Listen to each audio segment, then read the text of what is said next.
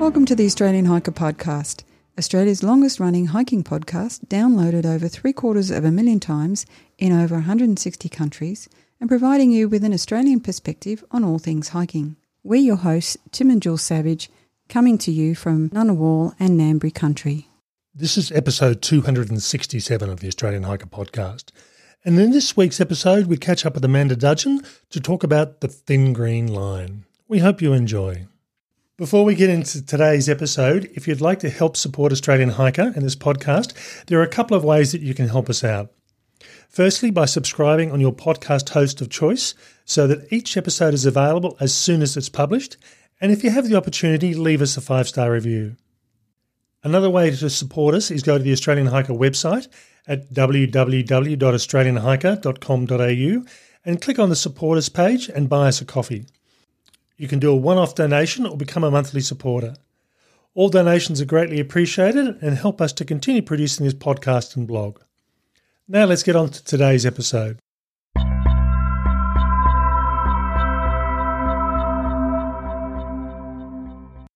The Thin Green Line is a global not-for-profit organisation that exists to support park and wildlife rangers in their fight for conservation and is solely dedicated to supporting rangers and their families in what can sometimes present them with life-threatening challenges. In this podcast episode, we catch up with Amanda Dudgeon to discuss her journey walking the Thin Green Line across Oceana, hoping to be a catalyst that initiates meaningful change for Oceana rangers. Amanda, thanks for taking the time to talk with Australian Hiker. Thanks for having me. It's wonderful to be here.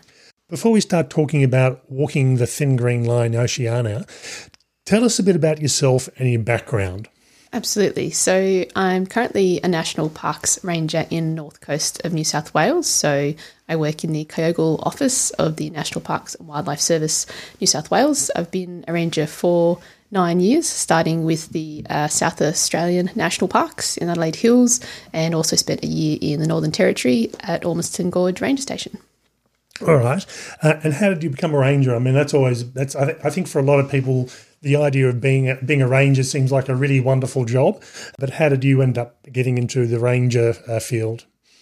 Yeah, a lot of people do say you've got a fantastic office without realising that we do actually spend a lot of our time in a four-walled office.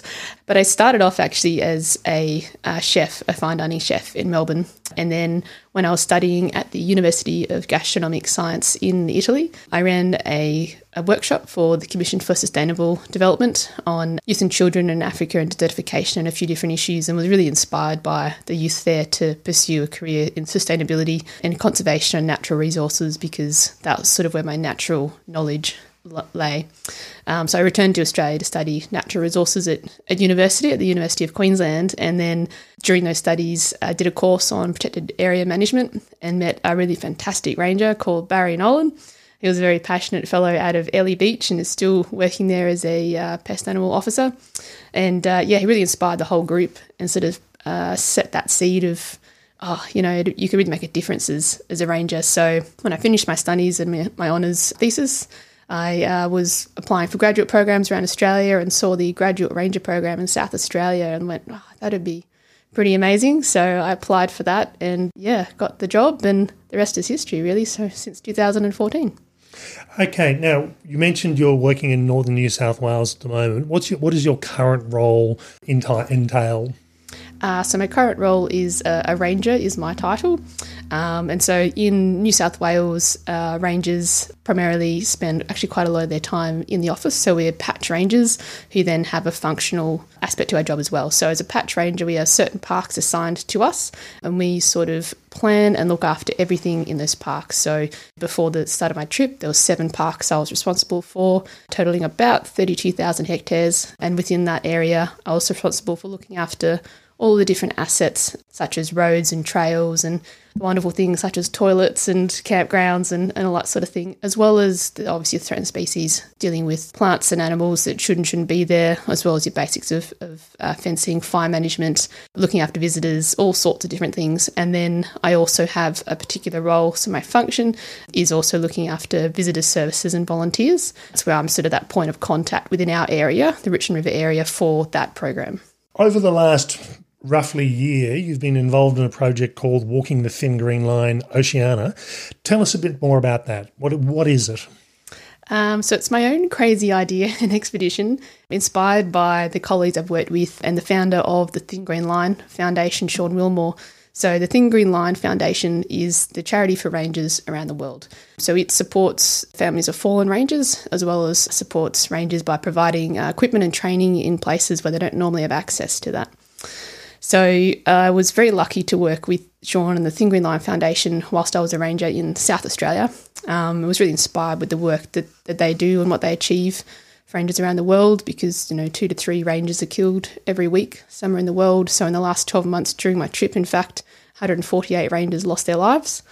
So their work is incredibly important. And then when I arrived in my current role as a ranger in New South Wales, I have a fantastic team who really trust and respect and value my skills. And so I felt very comfortable in my career and wanted to do something more. So I knew that I got back into hiking as well when I was working in Central Australia, looking after the Larapinta Trail, and people follow journeys and want to support things that they can follow along on and sort of those physical challenges as well. And with everyone sort of looking in their own backyard because of COVID and new people visiting our parks as well due to the changes that COVID has had on our society. So I thought, well, if you put all of it together and listen to far too many adventure podcasts like this one, then you can see the power of communicating in that way. So I thought, well, why not travel around Oceania? So I've taken 12 months leave without pay from work to travel around the region, visiting 8 different nations, which is Australia, New Zealand, Tonga, Fiji, Samoa, Solomon Islands and East Timor, Timor-Leste, in meeting rangers, recording and filming them, telling their stories to make a documentary, and also hiking 1 kilometre for every ranger on the International Ranger Federation honour roll. And that's every ranger killed in the line of duty since we started recording them in 2009. So 1,610 rangers have died since 2009, and that's how many kilometres I hiked during the trip. And that raises a couple of questions for me. What's the reason that rangers die? I mean, it's like any job, there's always potentially risks, but are there things that are particularly dangerous about being a ranger, or it depends on the country that you happen to be in? It definitely depends on the country and the region and your managing agency as well, if you work for government versus being a ranger in an Indigenous protected area or something like that. So between 2021 and 2022, the majority of rangers killed were from Africa due to homicides from poachers. But then, in the last 12 months during my trip, we saw 41 rangers killed in India alone. So it's the most of any country in the world. And that can be anything from, murders from illegal loggers, accidents on the job. I mean, not all rangers have access to good medical care, to first aid training, first aid kits, or are in proximity to medical care that will be able to save their lives from what might even be a very minor injury, and not to mention the animals that we manage as well. I mean, Queensland lost a ranger a few years ago to a shark attack. We have lost rangers to crocodile attacks and also rangers to helicopter incidents. That's sort of some of the bigger risks, along with fire, obviously, in Oceania particularly. Now, the other thing you mentioned that you'd taken a year off to go through and do this project. Have you got someone supporting you with this, or you totally self-funded? I do have one sponsor called Adamos who provided some of my filming equipment and were very, very lovely in providing some support towards covering the cost of fuel for Australia, which is very expensive. The closer I got to the trip last year, the more expensive our fuel became. But basically, apart from that, it is entirely self-funded. So I am officially flat broke at this point in time and now owe my sister an incredible amount of money because she's a wonderful sister and has helped fund the trip pretty much from or just over halfway through. So when did you start walking the Thin Green Line journey? What was the kick-off date? Yeah, so to make it more meaningful and really bring home the ranger aspect, it was World Ranger Day last year, so July 31 each year is World Ranger Day, to July 31 this year, so 366 days in total. So it started at the Royal National Park in Sydney, which is, of course, the very first national park in Oceania and only the second in the world. There's a bit of controversy around which one's the first and not, so I'm just going to leave it there. And then it finished at Wilson's Promontory National Park in Victoria, which was where Sean Wilmore was first inspired to do his very first trip, which was around the world for 2 years to then make the very first Thin Green Line documentary. Okay, now if people just listen to that statement just there, it sounds like you're walking from south of Sydney to Melbourne basically, but you didn't go in a straight line. So where did the journey take you? So, yeah, no, it's definitely, I like doing things the difficult way. There was a lot of planning involved actually in the trip because within Oceania we obviously have a lot of interesting places within the tropical zone, which is not somewhere you want to be during the height of the wet season. So I had to plan around 2 summers and 2 wet seasons, so cyclone seasons essentially. So I started off in Sydney and went north. So that I could have the winter and going into spring across the top end. So it was a build up to the wet, so incredibly hot and humid, but definitely doable. I went all the way around Australia, so up to the very top of the Cape, all the way far out west to Steep Point, the most westerly point of mainland Australia, all the way down around the bottom across the Bight, and then did Tasmania as well. Before heading over to Norfolk Island and then New Zealand. Fortunately, whilst I was in Tasmania, the cyclone hit New Zealand and kind of put that planning back to square one. So started with the South Island and finished with the North, and then just to keep me on my toes, the wet season continued into June, when normally it would finish in sort of April. So I had to change the plan to sail through the Pacific to flying to be able to go through Tonga and Fiji and those areas. So 35 flights later on the trip, finally got back to Australia. So also Timor-Leste, I was meant to be doing that in the middle of the trip. It's very close to Darwin, but unfortunately, because I was involved in the Lismore floods, my passport went the way of the floods and it wasn't quite ready yet. So I tapped that onto the end of the islands leg of the trip, which ended up being quite good. So did Australia first, then New Zealand, then through the Pacific Islands, and the last little bit was the second leg in Australia, which was Sydney, down through the south coast, ACT, down through the snowy country and finishing at Wilson's Prom. Okay. So, yeah, so it's taking you a while. And did you manage to do it in a year, or was it... I did. It was a mad rush at the end to get the hikes in because it was such a hot build up to the wet. So I got very few hikes done across the top end. And then obviously with all the damage in the North Island of New Zealand, I didn't quite get access to as many hikes as I would have liked to. And obviously through the Pacific Islands, there's not a lot of hiking that you can do. And I got sick as well, sick as a dog twice there. So ended up with quite a few Ks to try and finish in that last month. So the focus was on meeting rangers and then desperately asking where I can get a few Ks in on the day. But yeah, it came down to the very last day, so World Range Day, so July 31, Monday a week ago. And we just had 6 Ks to go, which was really great. And the wonderful thing about Wilson's Prom is that there's so many walking opportunities there that it was actually really lovely to get a few things done over that last weekend. Okay, so as you were travelling around on this trip, what were you actually doing? Apart from walking, what were you actually doing as part of this project? So obviously the focus is the ranges. So whenever I was going to any one location, apart from maddening logistics, which was a bit of a nightmare because of the sort of weather systems that we've had over the last 2 years, and also some of the challenges that the parks agencies are having with recruitment and vacancies, it was very difficult to plan very far ahead. So often I was quite literally planning on the road for where I was going to put my head to sleep in 3 days' time. So aside from that, it was meeting the rangers, the teams, chatting to them, seeing what they do, going out on patrol with them or doing activities with them. I've done everything from oiling bridges to going on bandicoot surveys to, all sorts of trapping quolls, all sorts of bits and pieces, checking tracks, to build that trust to then be able to essentially pull the camera out and interview staff. So I was then doing filmed interviews with rangers, which is very, very difficult to do because they don't like getting in front of a camera. So it's sort of like, never work with children, animals, or rangers, as it turns out. So it was a mixture of sort of travelling. Sometimes I'd be driving, particularly the Australia leg of the trip, 8-9 hours a day to get to the next location, and then it was going out with them and meeting the teams, and also just talking about some of the challenges they face and some of the commonalities that we all share, which is really important, and connecting them as well with other rangers and sharing sometimes information I'd sort of learned at the start of the trip with people at another location where they didn't know that, but it would be really beneficial to their work. So that was a really interesting aspect, and sometimes attending events with them as well. So there was a lot of, for any day, it was logistics, travelling, interviewing, backing up footage, backing up data, charging batteries, packing up and packing down again. So constantly on the move, you sort of had to make sure that you had routines and places for everything. Otherwise, if you forgot something, it was a bit of a nightmare to get it back again. Now, were you actually travelling by yourself, or did you have friends, partners, film crew travelling with you? Or film crew would have been nice. It was. I did speak to a few filmmakers before it, and they thought I was completely insane. That I was going to be doing all of it. But no, it was just me, except for the section between Darwin and Broome, due to some of the challenges that area was facing at the time. It was wise to have another individual with me.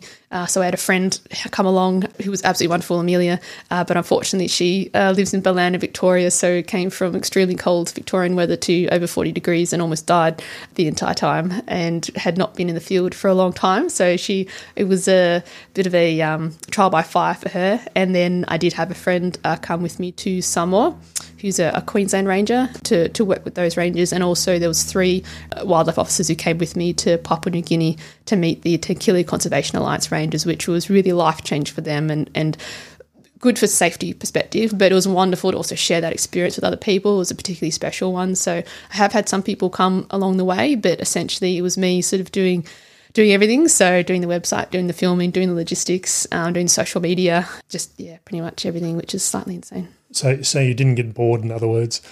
Definitely not. It was. People have asked, were you sort of lonely? And I was like, well, not really. I was always with the ranger family, always with new people, but similar souls, the same kind of values, and just that those wonderful conversations you get in talking shop with someone who does the same kind of job. You can all of us can talk for hours about the work that we do because we love it so much. So I definitely didn't feel alone, though sometimes when you were hiking, if you were at a really amazing location, like I got to go to the top of Mount Luxmore, which started the Kepler track, and that was such an incredible day. It was absolutely crystal clear, dead still, and I had it to myself, which is pretty much never happens. So sometimes you're like, it'd be kind of nice to have someone here to share it with, but at the same time, it was incredible to do it myself as well. Okay, so you were going around basically Australia and the Asia Pacific. You were talking to rangers and rangers groups.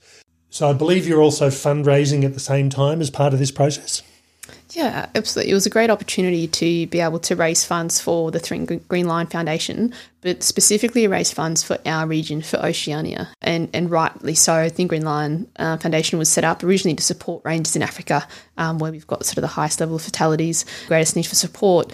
In Oceania, we have a lot of small island nations with community rangers who are not paid, who don't have uniforms, who don't have first aid kits, first aid training, access to any of the sort of equipment or support or OHS that we have in Australia and New Zealand.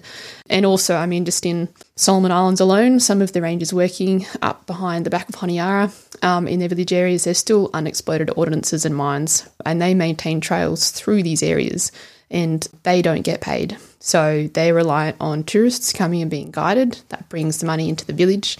But they cannot afford to pay American companies a fortune to remove American unexploded ordnances from World War II. So those sort of basic things that we really need to start supporting our rangers in Oceania more.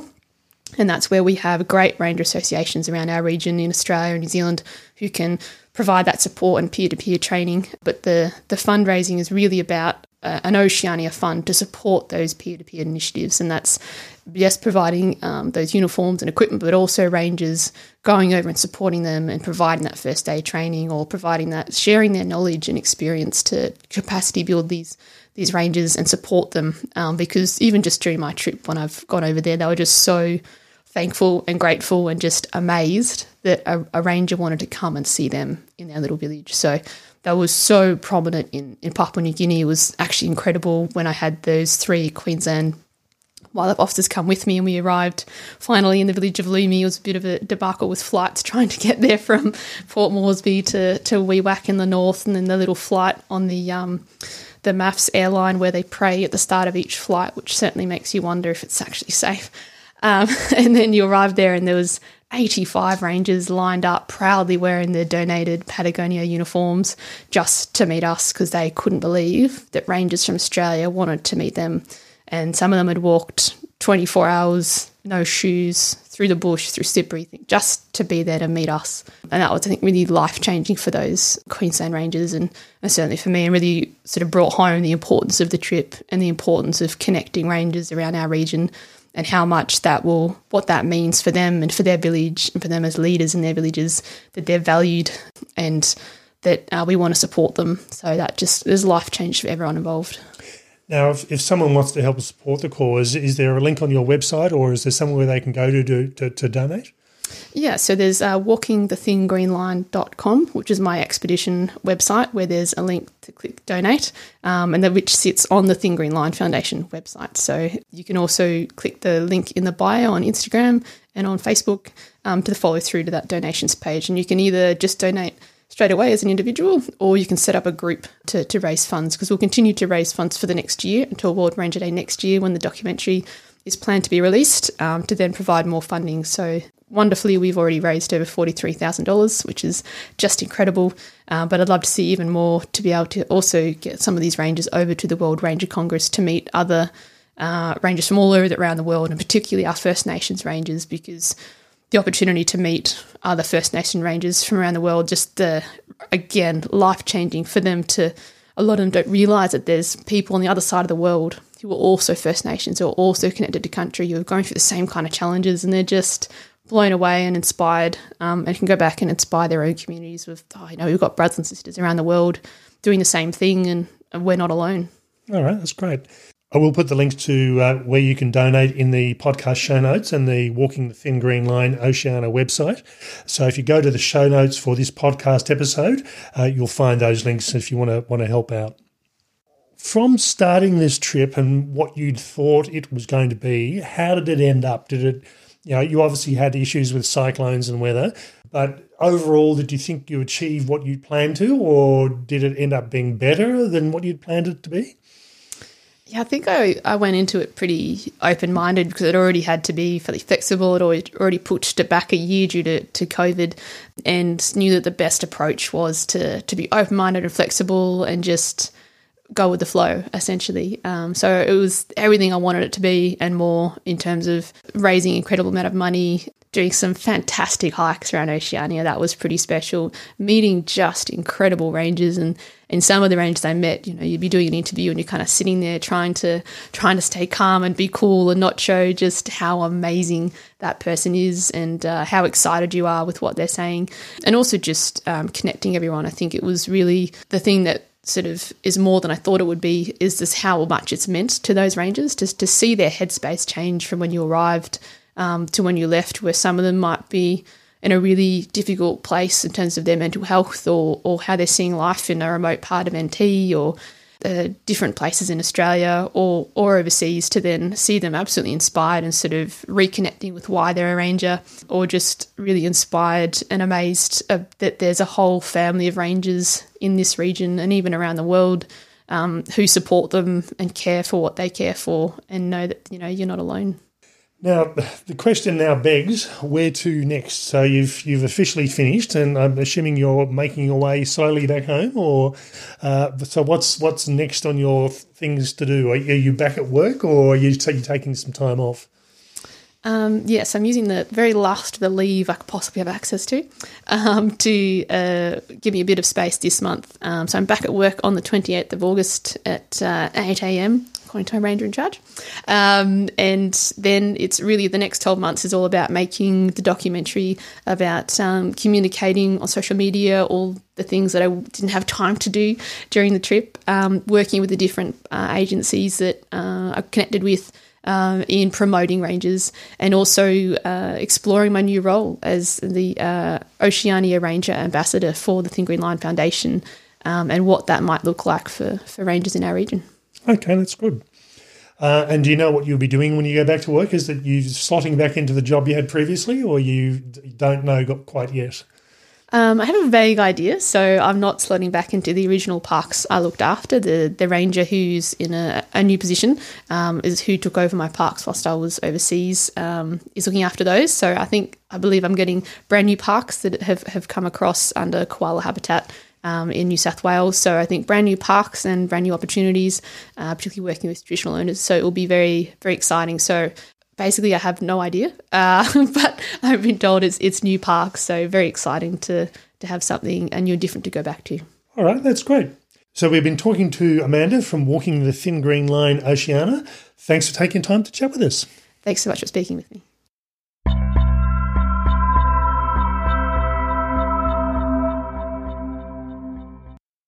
Okay, so that was a bit of a unique interview with Amanda there on the Thin Green Line, Oceana. I must admit I had some awareness of the issues that rangers have worldwide, particularly in places like Africa, but I didn't realise the extent, nor that the fact that there was a charity organisation that was set up to help them out. Yeah, it's a really interesting one. I think coming from Australia, we make some assumptions about just in the fact that they would have clothing, they would have boots, they would have, first aid kits. And, when you think about it, and I think that's probably the thing, you probably don't think about it, but in other nations that's obviously not the case. And the Thin Green Line is doing such a great job in raising awareness and funds. Now, one comment I would make here, and I've talked to a number of rangers over the years, and Amanda did mention about what it was she did as a ranger, because many people tend to look at the ranger's jobs as, this is really amazing. You get to walk around the bush all day and drive around the four-wheel drive and you interact with animals, where in reality it's often about maintenance, and number one on the list for many rangers is the toilets. Yes, but also the office. I mean, that's what she was saying. They spend a lot of time in the office, and yes, the unglamorous bits around the toilet. So, I think that's a lesson for all of us every time we have a visit, to make sure that we don't make it unpleasant for the ranger who has to come along and do the cleaning. So Amanda's journey over the last 12 to 15 months, really, and it was probably longer than that, because as she said, this journey was delayed by COVID, so she'd probably been in planning for a number of years. And this was to raise awareness of the Thin Green Line charity organisation, and in particular try and get a bit of emphasis in the Oceana region. And really, as a charity for rangers, you tend to think about what the issues are in Africa and the poachers, and it being a really dangerous job to be a ranger to protect animals from people whose job it is to kill animals to try and make money out of them. So it's a hard life. It's not just a matter of going to work and potentially having a vehicle accident or having something occur like that. It's being in a situation where your life is at risk, particularly in the African continent. Amanda was also saying that even some simple injuries could potentially be quite adverse, given that they don't have basic first aid kits. So things that wouldn't necessarily worry us can have a big impact on rangers overseas. And she was saying that 2 to 3 rangers were killed every week throughout the world. And that's really a frightening figure. Now, it doesn't compare to car accidents and things like that, but it was a figure that was much higher than I would have ever thought. And being killed at work. Yeah. We've got a big thing about that in Australia that, we're very focused on that, and we wouldn't accept that kind of rate of injury or death. So in relation to the journey itself, one of the things that did surprise me with this is Amanda mentioned that she was pretty much self-funded. She didn't start this trip with a... Sister-funded, I think. Yes, sister-funded. What a great sister. Keep that one. She didn't start this trip with a huge bucket load of money that people had donated to her. And apparently I talked to her and she said that the camera equipment and the recording equipment was provided for her. But, spending a year supporting herself, driving around the countryside, flying internationally, did require her to get a family loan, and her sister was very happy to help her. But it's the sort of thing that you either say, well, sorry, I'm not going to do this until I've got the money raised to undertake this trip, or you just put yourself out there and see what happens. And it was interesting to see that her focus on fundraising is not about paying her back, it's about raising money for the cause. So she said she didn't want to put a crowdfunding request up for her to do the trip, preferring instead to have donations go to the Thin Green Line to support rangers. Yeah, she didn't want to confuse where people were going to donate. So, yeah, and I just keep coming back to her sister who, that's such a generous thing, obviously believes in Amanda, which, having listened to the interview, very impressive. And, I'm sure we've all got people like that in our lives that we should be supporting. Now, Amanda had mentioned there's a couple of books in her from this trip. The first one was a coffee table book, which is aimed at being a fundraiser for the Thin Green Line. But also she might actually end up with a book talking about her journey and a trip, and that may be one mechanism which she can long-term try and recoup some of the large expenses for her to do this trip back again. So it'll be interesting to see what happens through that and see what they come out like. Now, logistical considerations is something we tend not to think about with these sort of trips. Now, you tend to think, well, all right, I'm going to go for a hike. And Jill and I often complain about the whole concept of planes, trains and automobiles, but that's going you complain about those. But that's going from a mainland city in Australia to another mainland city. And maybe a country town. Yeah. Whereas when you've got to actually consider the impact of weather conditions, wet season, and can you get into an area? And there are some parts of Australia where the roads do get cut off and towns do get cut off at certain times of the year. Getting overseas, and she was hoping to actually sail to some of the Oceana states, but again, the cyclones and everything else that were happening forced her onto an aeroplane. Although that didn't necessarily sound like it was any safer or better when people pray before each flight. She also made a lovely quote in here was, never work with children, animals or rangers. and I must admit, I have interviewed and talked to a number of rangers over the years, both for Australian Hiker Podcast and also prior to that. And you get some rangers, like any percentage of the population, that are happy to be out there and happy to talk. But as soon as you stick a microphone or a camera in front of them, they tend to seize up. They freeze up. They freeze up, yeah. It's a particular personality type, isn't it, that you need that'll be comfortable with that. But look, I got the impression that, she's working on a documentary and she has enough material to get her through. So something we should be supporting when it comes out. Now, as we said, we will put the link in the show notes to her website to take you through to the funding for the Thin Green Line, particularly with the focus on the Oceana region. So if you do want to help out on this, the link is there if you want to help out support rangers that are in need of this sort of funding, particularly when she was talking about a group of rangers in the Solomon Islands who do not get paid, particularly in the case of removing undetonated munitions out of the area from World War II. And their funding comes from tourists visiting the area. So they're essentially working for nothing to help their communities in the long run.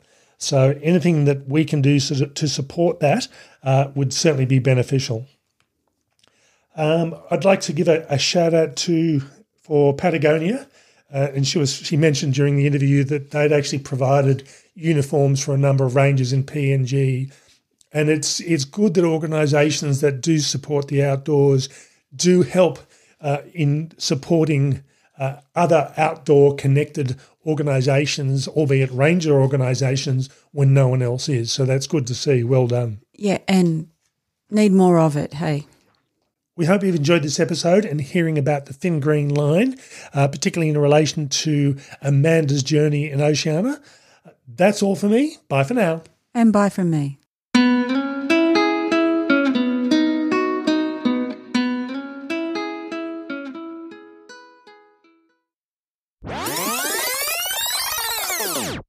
Okay, so we hope you've enjoyed this episode and that you've enjoyed hearing about the Thin Green... And yet you've enjoyed hearing...